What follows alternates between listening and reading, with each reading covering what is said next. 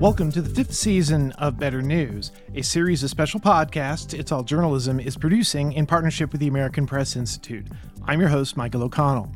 Better News offers strategies and case studies to help transform newsrooms.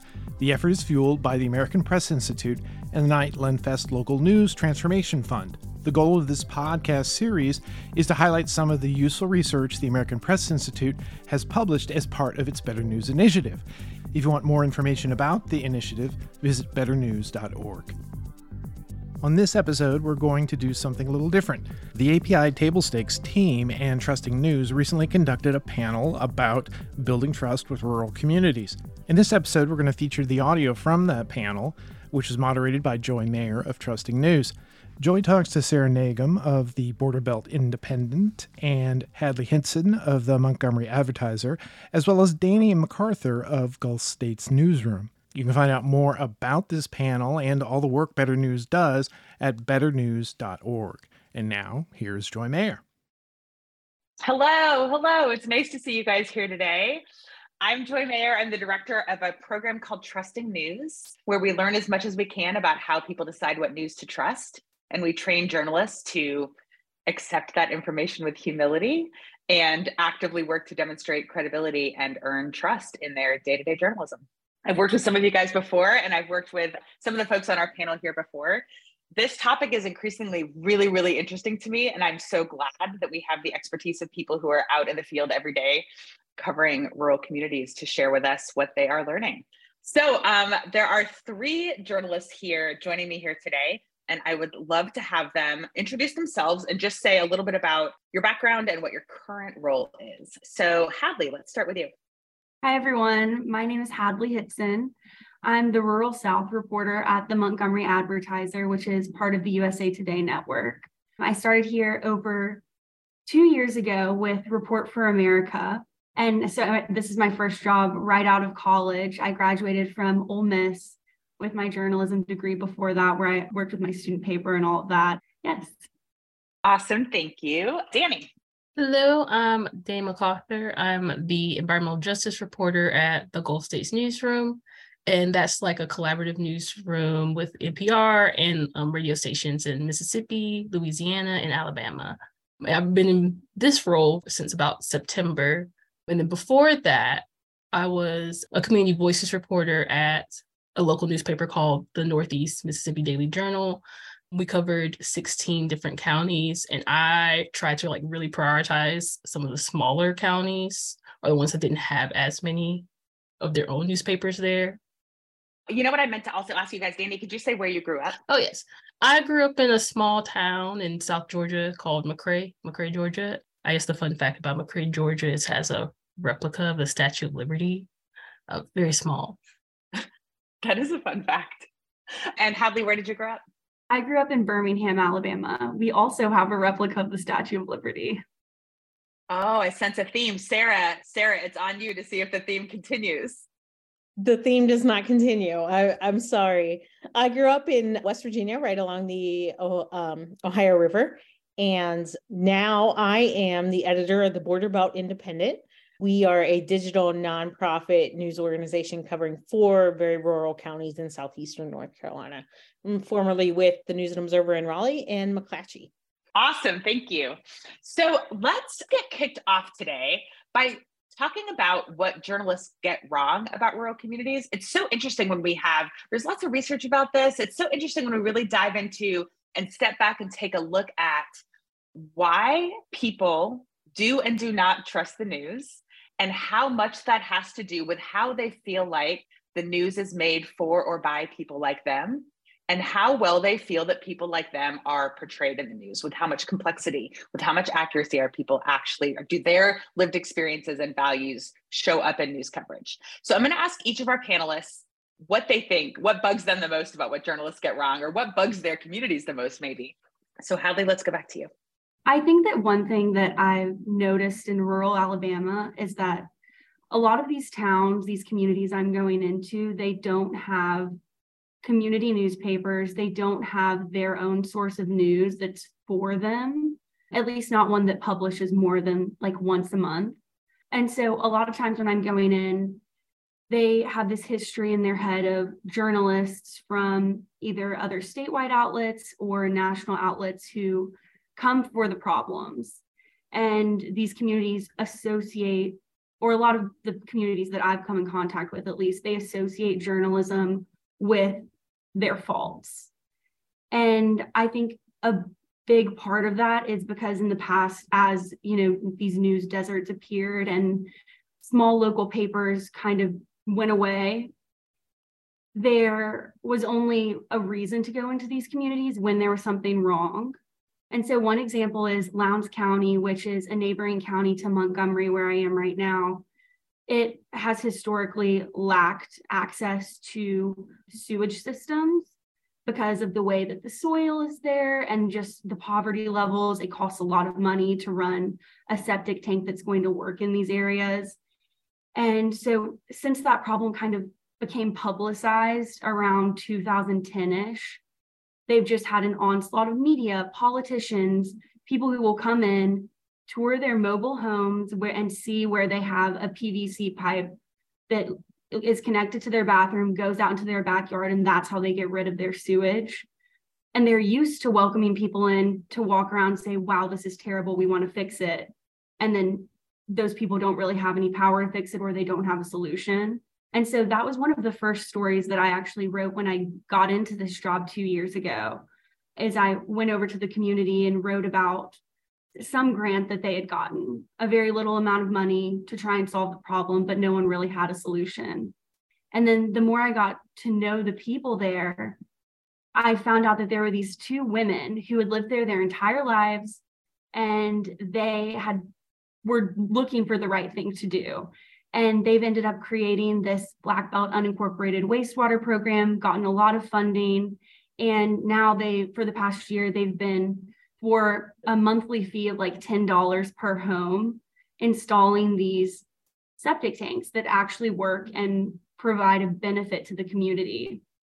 And that's something that I think was really useful, and kind of the opposite of going in just for the problem was me being able to report on that story as it developed and looking to these people, these women who were providing the solution instead of just publicizing, look at these terrible problems that this community has.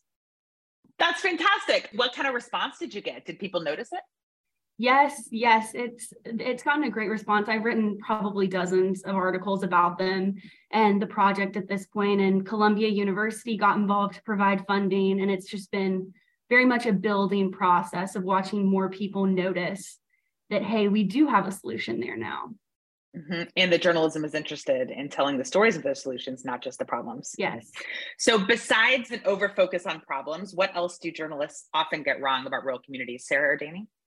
I think what people get wrong is that people in rural communities are stupid and ignorant. I think that going in, too often there's this sense of, well, these people aren't going to know anything about what's going on, or, what's going on in politics, what's going on around them. And that's simply not true. People are very, very aware in rural communities. And, while their politics have certainly shifted for many of them over the past decade or so, they are very much in the know. It's really unfair when journalists come in thinking that right off the bat. That's interesting. Okay, I have more questions about that, but I'm going to go over to Dan. Yeah, I think kind of similar is, thinking about like when other reporters come into communities, like kind of parachuting, like, I guess lacking some of that historical context, or like only doing like the surface level historical context. And I was like, okay, like with the Jackson water crisis, when that happened, it is like, once like this is like a big national story and like everyone cares about it, now we have like the talking points like, oh, this is because of decades of a lack of funding, and this is happening to a majority Black city. And it's like now everyone is acknowledging all that history and whatnot, but it's very much like kind of a news cycle. Like then it stops being the hot topic, and now it's the Mississippi tornadoes, like the tornadoes that happened in Mississippi in March, and now that's the story. But like we're in April and people are starting to move on already, like on the national level. So I don't know, just very much this idea that these are just like popping up issues for folks, but for these communities, these are like ongoing issues, like been living with for like years or decades. And like, this is not a new problem to them. Right. It's new to us. Right. And so we somehow treat it as if it's new, right? Yeah. Like, so just acknowledging that, honestly, we're behind really, because I'm like, we have people who've been talking about like 50 years ago having water problems and we're just now writing about it. We're kind of behind on acknowledging that problem. And sometimes the way that we do that can just have such an astounding lack of self-awareness. I was talking to another reporter last week about this topic, and she said that one of her colleagues went to report on an agriculture issue, some sort of agricultural policy issue, and submitted a draft of a story that called the agricultural issue obscure, like an obscure bill working its way through the legislature or something. She's like, I promise you, to none of these people is that issue obscure, but we just bring our own frame to it and our own lens. There can be a real benefit to showing up with that learner's mindset. Like, I don't know anything about this, I need to learn. But then the coverage can be very condescending and elitist and out of touch if it acts as if it's new to everybody, right? There's new research out from the Reuters Institute today, actually, that looks at what communities that don't feel that they are accurately covered in the news, what they have to say about that. And it just really reinforces the idea that people can tell when journalists are out of touch with the communities they're covering. They can tell, it's obvious in the coverage. If the journalists are not just familiar and fluent in the issues and, not quite as relatable. And I wonder, Danny talked about coverage being condescending. I feel like, is that a word that resonates for you guys? Do you feel like people feel condescended to? And if so, how so? Yeah, I can get started.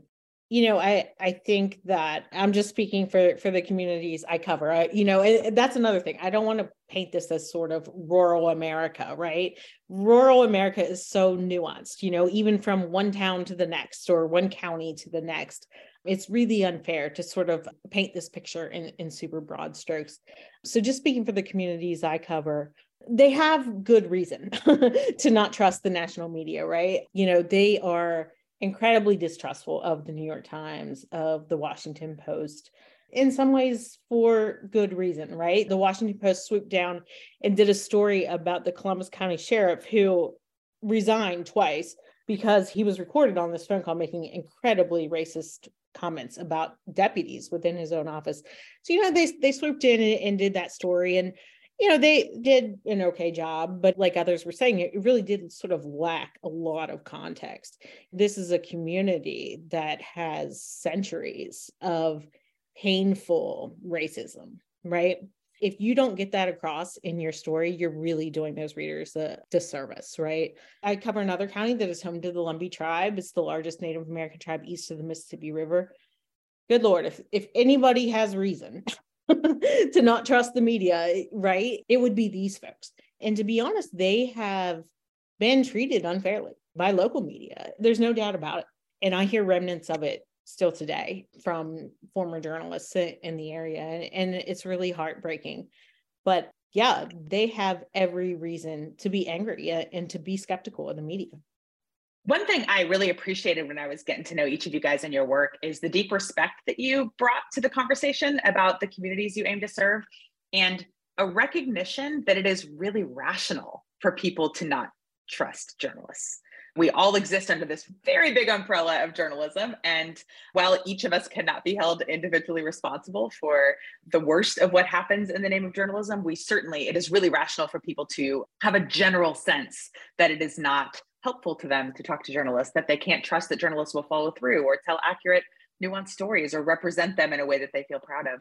So I wonder, given that all we can do really is show up individually and earn the right to tell people's stories, I would love to hear from each of you about how you approach that. If you are approaching people for the first time who maybe it's actually sometimes better if they don't know much about you and your work, because sometimes you're starting from a deficit, or maybe they really feel like their community or they themselves have been harmed by the outlet you work for or by journalists across the state or the nation in general. So with that in mind, how is it that you show up and earn the right for an interview? How do you lay the groundwork for your story in a way that invites people to want to talk to you? Danny, I'll go to you first. I think for me, I'm very much trying to come at it from like a super humble place, because some of these folks, like, first of all, you're talking about like rural places. Sometimes stuff like I have to do quite a bit of digging to get that number where I can finally talk to someone for a story idea. And then, like maybe they've never talked to a journalist before and you're trying to explain some very specific story idea you got going on. And like, so being very knowledgeable of kind of like that disconnect, like being very clear, this is what I want to do. This is kind of what I'm thinking. But like, also I think it's very important for me to like make sure they know that I'm not coming at it with like an agenda. I think there is a thought that like with media, like they only want to tell like a certain kind of story, and that story is not necessarily going to be their story. And so that's something that I really had to work on when I was reporting on communities. Is I didn't want, like at the end of the day, when I finished writing my article, I wanted them to be able to say, oh yeah, that is what I said, that is what I meant. So really like taking that time to like understand the community and like, I guess being able to read what a person means behind their words, because like they know what they're talking about. Like they might not say the words like environmental injustice or whatnot, but they are very knowledgeable about environmental injustice because they are living with it. So when you say being clear about, that you go in knowing they are afraid they might have an agenda, do you actually address that head on? For me, it's more kind of like, I'm just like, I just want to know more about this. Like, it might be something very vague. Like a story I did at my newspaper was on Black cowboys. And that's just it's just a very random thing. I did not know a lot about this community going in. And so I was like, I like led with that. But I also was like, I want to know more, and I want other people to know more about this. And they didn't think I was going to show up to the little like horse show, because they have the horse shows every Sunday, and they didn't think I was going to show up, but I showed up and I stayed for the whole horse show. It was very hot, but it was fun. It's like a carnival. That sounds like a day, man. Sarah, let's go to you. The question was how you introduce yourself, how you lay the groundwork for an interview, how you sort of earn the right to tell people stories. Yeah, so I'll share with you what I did yesterday. There's an organization called North Carolina Harm Reduction Coalition, and they go around and they distribute clean syringes and condoms and alcohol swabs and things like that to people who are struggling with substance use disorder. And I shadowed the Robeson County liaison for that program. So I spent the whole day with her driving around, and she had kind of chatted with her clients ahead of time, like, hey, I'm going to have a reporter with me, feel free to talk to her. They were sort of expecting me, at least some of them. But, approaching folks for a story like that can be really tricky, right? First of all, this is a very diverse county. I'm very much white, right? And, I really approached it as, I'm not going to hop out of the car and ask you 8 million questions, right? I need to kind of hang out in the background, get a sense of your comfort level.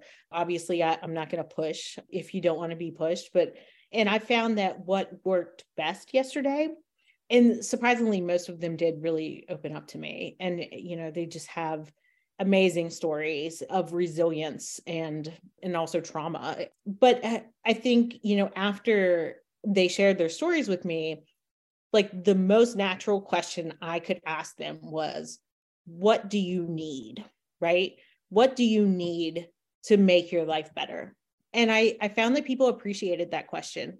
And they told me, a lot of them said, we need methadone clinics. We need housing. And of course, this is a region that was devastated by hurricanes in 2016 and 2018. Still so much housing has not been rebuilt. But I think asking people, what do you need, is such a powerful thing. I'm not going to tell them what they need, right? Who am I? They have plenty of people in their lives telling them what they need, trust me. But to really hear from them is really powerful. I gotta say, I've been a journalist for a long time, and yesterday was one of the most powerful experiences I've ever had as a journalist. It raises all sorts of questions about, sort of highlighting people's problems, going back to that sort of poverty porn and things like that. So of course, I have to be so careful when I write this story. I'm not trying to capitalize on anyone's struggle, right? But I think, this is sort of ground zero for the opioid epidemic in a lot of ways, especially in North Carolina. And I think that so many people don't realize how bad it is. So many people, even in that county, don't realize how bad it is. So anyway, that's how I spent the day yesterday. And that was sort of my approach. And I think it worked pretty well. Thank you. Hadley, let's talk about I'd love to hear from you about how you introduce yourself and earn the right to tell people stories. Yes. So I like to go in, and when I'm introducing myself to people, start with giving them, just a little layout of what my job is, why I want to be there, and whatever connections I have to the community, no matter how distant or far off, because saying that you know someone who knows someone who knows them is often really beneficial. And then if I don't know anyone, I'll throw in talking about how I'm from Alabama, born and raised, or mention how my grandfather is a farmer in rural Georgia, things like that, to let them know that like we share things, like we have things in common, and I care about you as a person. And I'm not just, like I said, here to hear what's wrong with your life. And so that's really important. And then, like I think Sarah and Danny were saying, knowing that, this person doesn't owe you anything, and making sure that you let the interview kind of be on their terms. For most of the people we're interviewing who aren't in positions of power, we're not trying to hold them accountable to anything. We're asking something from them and making that very clear that they're in control of the interview and sharing the information that they want to share. And not pushing is really important. We're probably about an hour away from Dadeville, where the mass shooting happened this weekend. So that's one story that I've been working on since it happened on Saturday night. And I think that has been a prime example of a ton of media coming in, and for the people to show up in person, the journalists who show up in person and lay that groundwork and make sure that the families and the survivors that we're talking to know that we're there to share the story that they have for us. We don't have preconceived notions that we're going to put into what we're writing. We don't have, a pre-written story format that we're going in with. In difficult situations and in situations where you're trying to build trust, I think that those things are really important. That's so interesting. It sounds like, what you're really talking about, it sounds like it's power dynamics. And we know that people see journalists fancy themselves to be on the side of people without power, and yet we are perceived as being aligned with people who have power. And actually, we are not nearly as cognizant as we should be of the power that we do have and the harm we can cause. And it sounds like, Hadley, what you're talking about is trying to even out that dynamic a bit and make sure people understand that in certain kinds of interviews, obviously this is not always the case. You're not always asking for permission for every single thing you're reporting, but in the kinds of stories you're talking about making sure people know that you want them to feel comfortable with the process, and that you are willing to talk about the process and tell the stories that they want you to tell. Yes, definitely. And because I think a lot of times too, the people you're approaching for these interviews, they see you as the journalist who goes to the people in power and criticizes them or points out their flaws and things like that. And making sure that people know that that's not always the dynamic is, I think, a strong part of it. Danny, one thing you talked to me about that I find really valuable, and I know can be helpful in a lot of types of reporting, but I appreciated the way you spoke about it here, is the idea of finding trusted guides within a community to sort of pave the way for you, people who might be able to, vouch for you, or at least help you get the lay of the land when you can't just, not everything's findable online, not everything's findable roaming around a kind of spread out area. So can you talk a little bit about that strategy? Yes, I very much am big on like the sourcing side of things, because with the right sources, you can get anything. Like when I was working at my newspaper, the person who I would say is my most reliant source was a farmer. Like she just was a farmer who knew a lot of different farmers, and they were very organized. Everything was like word of mouth. So it's not in our, line of sight, but it is happening. So for me, is acknowledging a lot of this communication is happening, not online, not in places where I can do a ton of research ahead of time. I can find the person who is in the know about this. So like the person who has been in the community for like their whole life, or the person who is in contact with a little bit of everyone, like a barbershop. Some of those guys are very involved in their communities and are very invested in the issues surrounding their communities. So like finding the people who like are passionate about where they're from and other people in their community. Awesome. Thank you. The question of what coverage usually gets wrong or often gets wrong is something I'd like to spend a little bit more time on. What sort of stereotypes are reinforced, what language people use. And I wonder if you guys have, particularly egregious examples, either specific or more general, if you don't want to just out somebody. I think for me, like being based in Mississippi for the past 3 years is very much this idea that Mississippi is viewed in a very specific lens, and it's very condescending. It's very much like, oh, you're in Mississippi, like something is wrong, and the framing Mississippi by all the things that are wrong with it, and like framing it by like our politicians who are just like any other Southern politicians, really. But there's just the idea that Mississippi is so much worse than other places. And it's kind of like being like a native Southerner. It's like definitely something I am familiar with just on a personal level. Like growing up in Georgia, you're always like, at least I'm not Mississippi. You're in Alabama, and you say that. Like each state is like kind of like, I'm not as bad as that state. Just getting out of that thing of not just representing the states by like the most egregious actors and people. Sarah or Hadley? Yeah, I think Alabama is definitely in that same boat where it's like the two of us at the bottom, and it leads to a lot of people who don't live here saying things like, well, like when something terrible happens or when there's not good infrastructure in Selma, and so Selma gets half destroyed by a tornado, things like that. And people say, well, that's what you deserve because these are the politicians you voted for. That's where you live. That's something that I think a lot of people who live here are very used to hearing and defending themselves for. And yeah, I think that is just something that when we're talking to people to be very clear about, like you said, like making sure that they know we're there for them, not for anything else.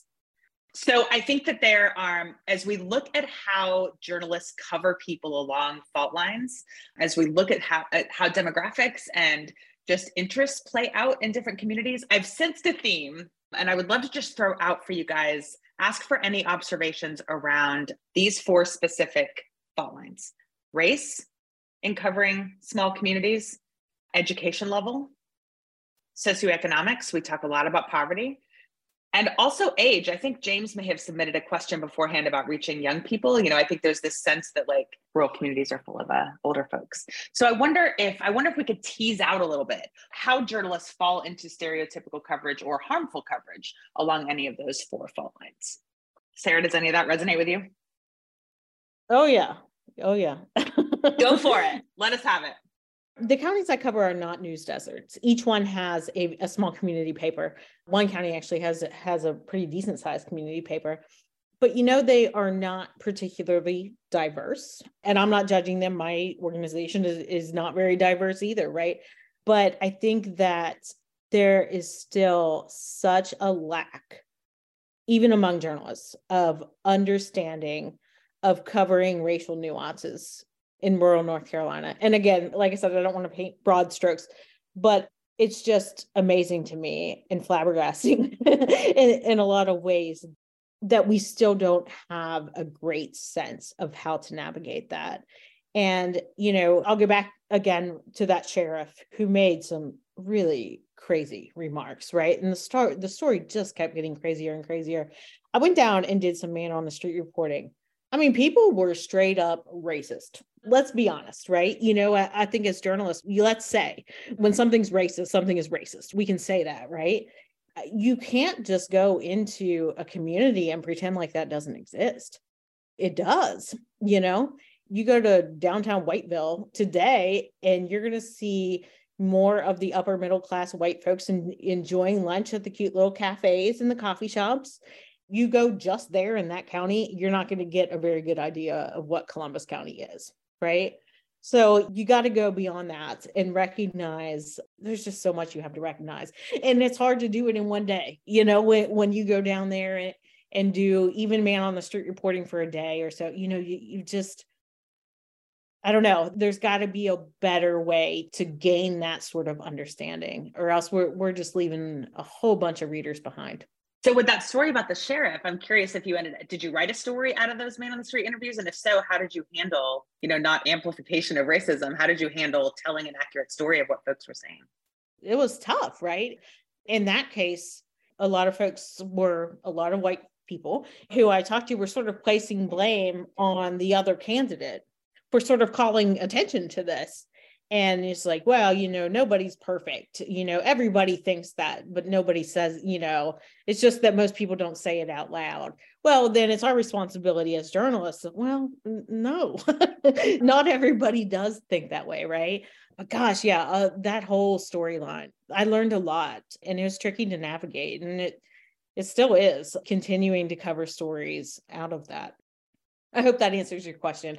I mean, there's just no absolutes. You know what I mean? It's just like, I see it every day in coverage.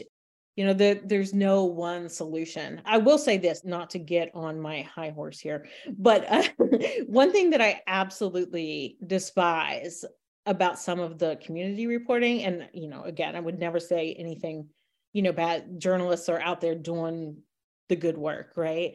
There is such a focus on crime reporting, on petty crime reporting, where you show the person's mugshot, without a doubt, right? Black people get arrested at, astronomical rates compared to white people.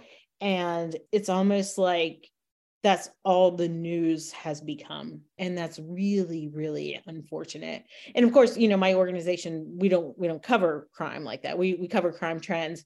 Man, I just think if we could all mesh together as a community of journalists and say, let's just not do that anymore. Let's free up our time to explore the issues that do lead to those higher crime rates, the desperation, the poverty, the lack of education opportunities. But anyway, I will step off my high horse now, and I could go on. Wouldn't that be something? I love what you just proposed there. It would be something, wouldn't it? I think we'd live in a better place overall. Imagine the time that could be spent and the page views that could be earned more respectfully. Absolutely. Yeah. Danny and Hadley, let me turn to you with those 4 kind of buckets or fault lines I threw out, and what is especially you think problematic or challenging about coverage when it comes to age, race, education, and socioeconomic class. Anything you want to riff on there? So in Alabama, in a lot of these rural communities, there is still a lot of segregation. That's just how the communities are, and nothing ever changed. And a lot of times it is a difficult line to walk in terms of how to portray that in these stories and present the issues not as race issues, or present them that way if that's what's needed. But one example I can think of is I was actually over the weekend talking with a couple who lives in Beatrice, Alabama, spelled Beatrice, but pronounced Beatrice. And they actually run their community paper there. And they publish once every other month or something like that. And they were telling me about, not to talk about sewage problems again, but they were telling me about the sewage problems in their town and how it stemmed historically from how it was a problem when they decided to switch over to, the city decided to switch over to municipal sewer from septic tanks. And the town pretty much divided.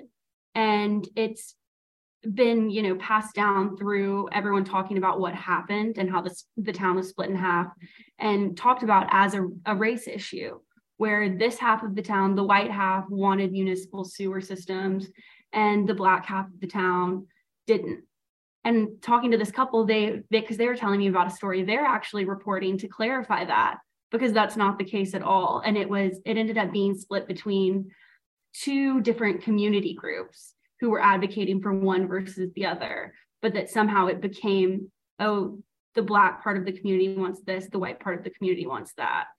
And are you saying that journalists are sort of the ones who were perpetuating a lazy narrative around that? Well, kind of, because that's just how it was recorded for people to talk about. Not that there was a lot of reporting on it or anything.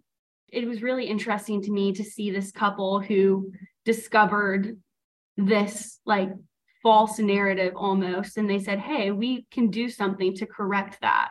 even if everyone's not going to read it, everyone's not going to know, we're not going to change the way other people have thought about it, but we're going to make it clear. And so I think that that's really interesting.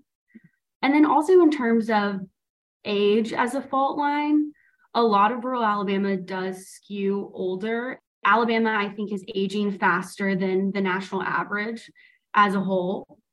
And we see that in a lot of these rural communities, but there are little pockets where younger people are moving and saying, hey, we can make this town cool, kind of a thing.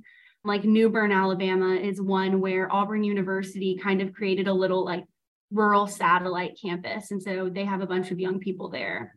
And so it's just kind of like Sarah said, where we can't say that rural America is all one thing. From town to town, in every state, it's different too, even in the rural areas.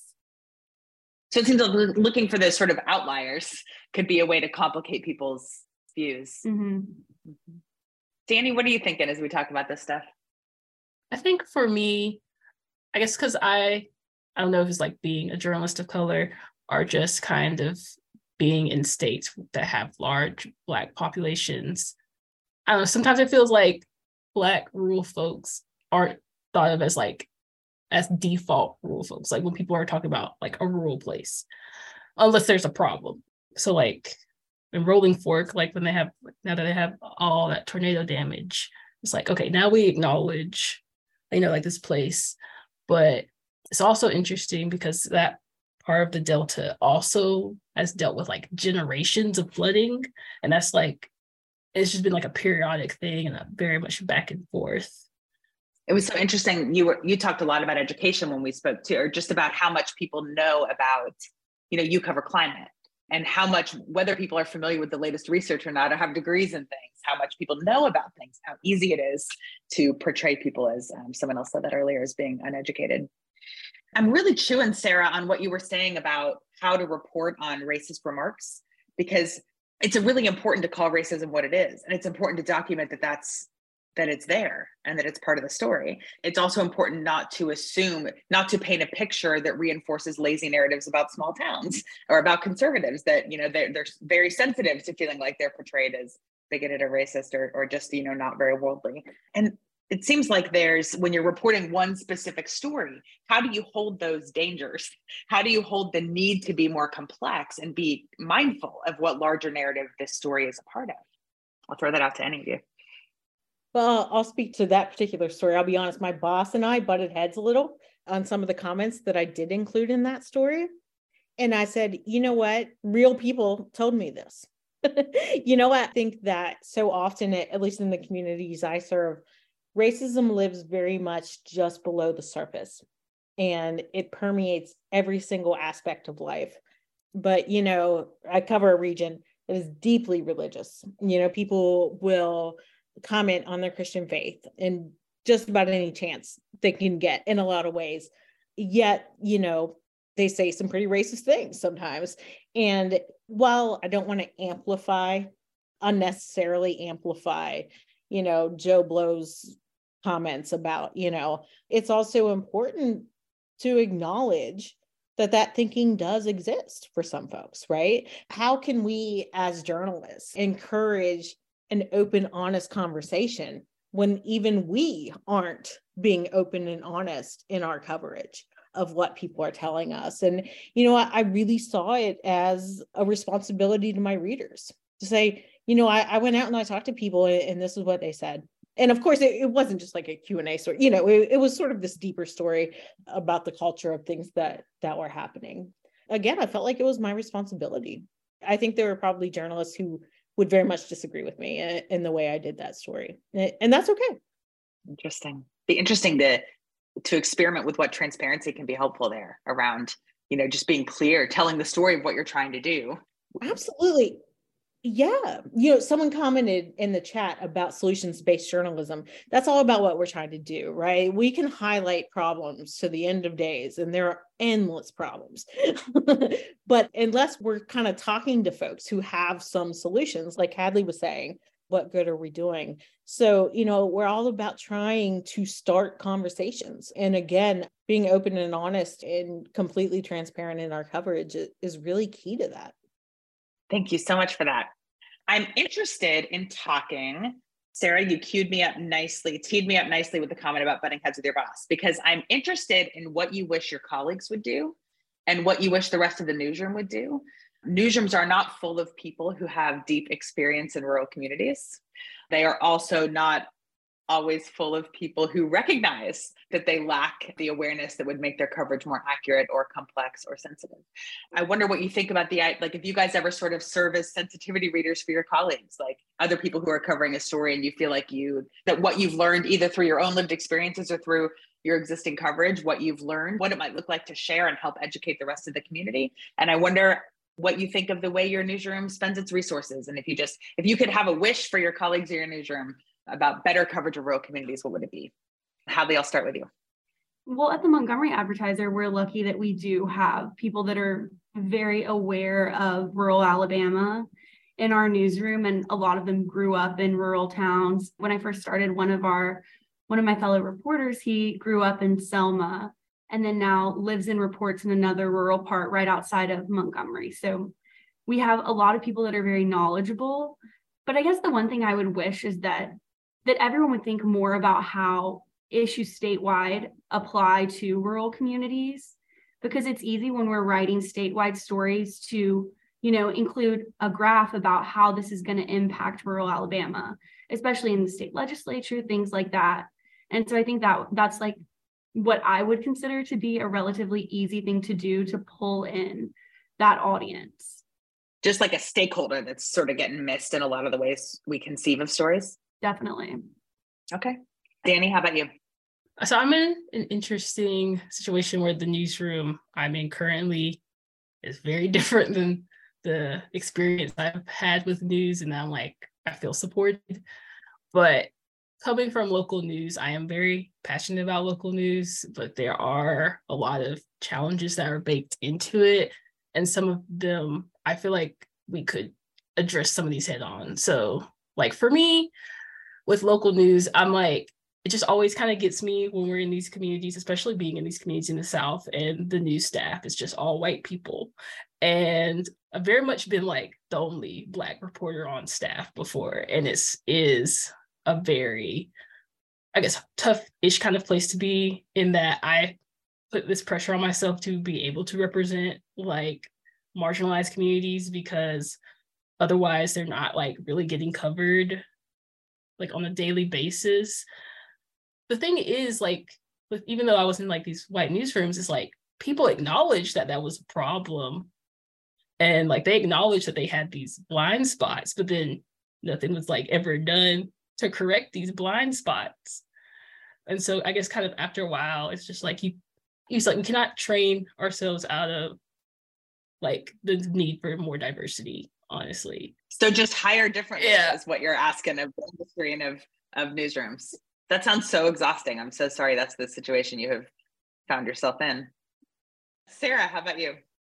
I would say, and I don't think this is just about covering rural communities though, because this was my gripe sometimes about reporters I had at the News and Observer, was stop talking to the mayor and the economic development director and nobody else, right? Like get out and talk to real people. That's where your story is. Especially, I think, outside journalists, right? Who sort of swoop in and it's like, let's talk to the mayor. Well, that's fine. Talk to the mayor. But also, go talk to somebody from who's, hanging out in their backyard or whatever, talk to real people. And you're right that cuts across reporting, but it could be especially helpful the less you know about a community, the more fact finding you need to do. I'm going to take moderator's privilege here and just take one more question here that's in the chat, and then we will sign off. I understand if you have to go. Thank you so much for this time we've spent together. But I think Don's question is really interesting about the relationship between journalists and community, and how rooted in the community you need to be in order to cover it, in order to have the credibility to cover it. And so Don's asking, can you take over a publication? Do you need to get involved? Do you need to be like rooted in a community before you can authoritatively lead coverage of a community? And I wonder what your guys' thoughts on that would be.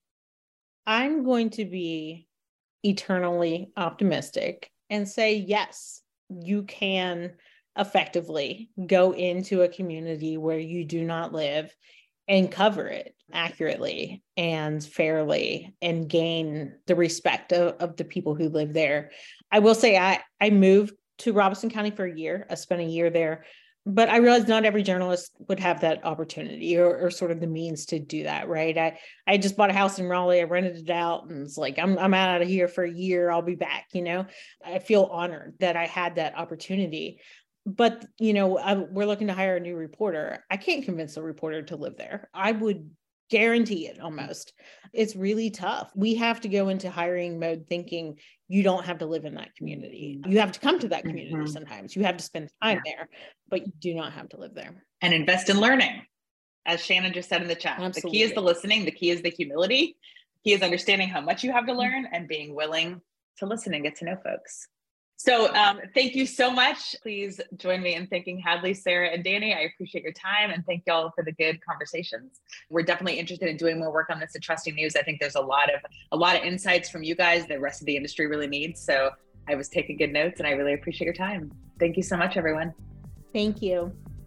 You've been listening to a panel discussion on building trust with rural communities, moderated by Joy Mayer of Trusting News.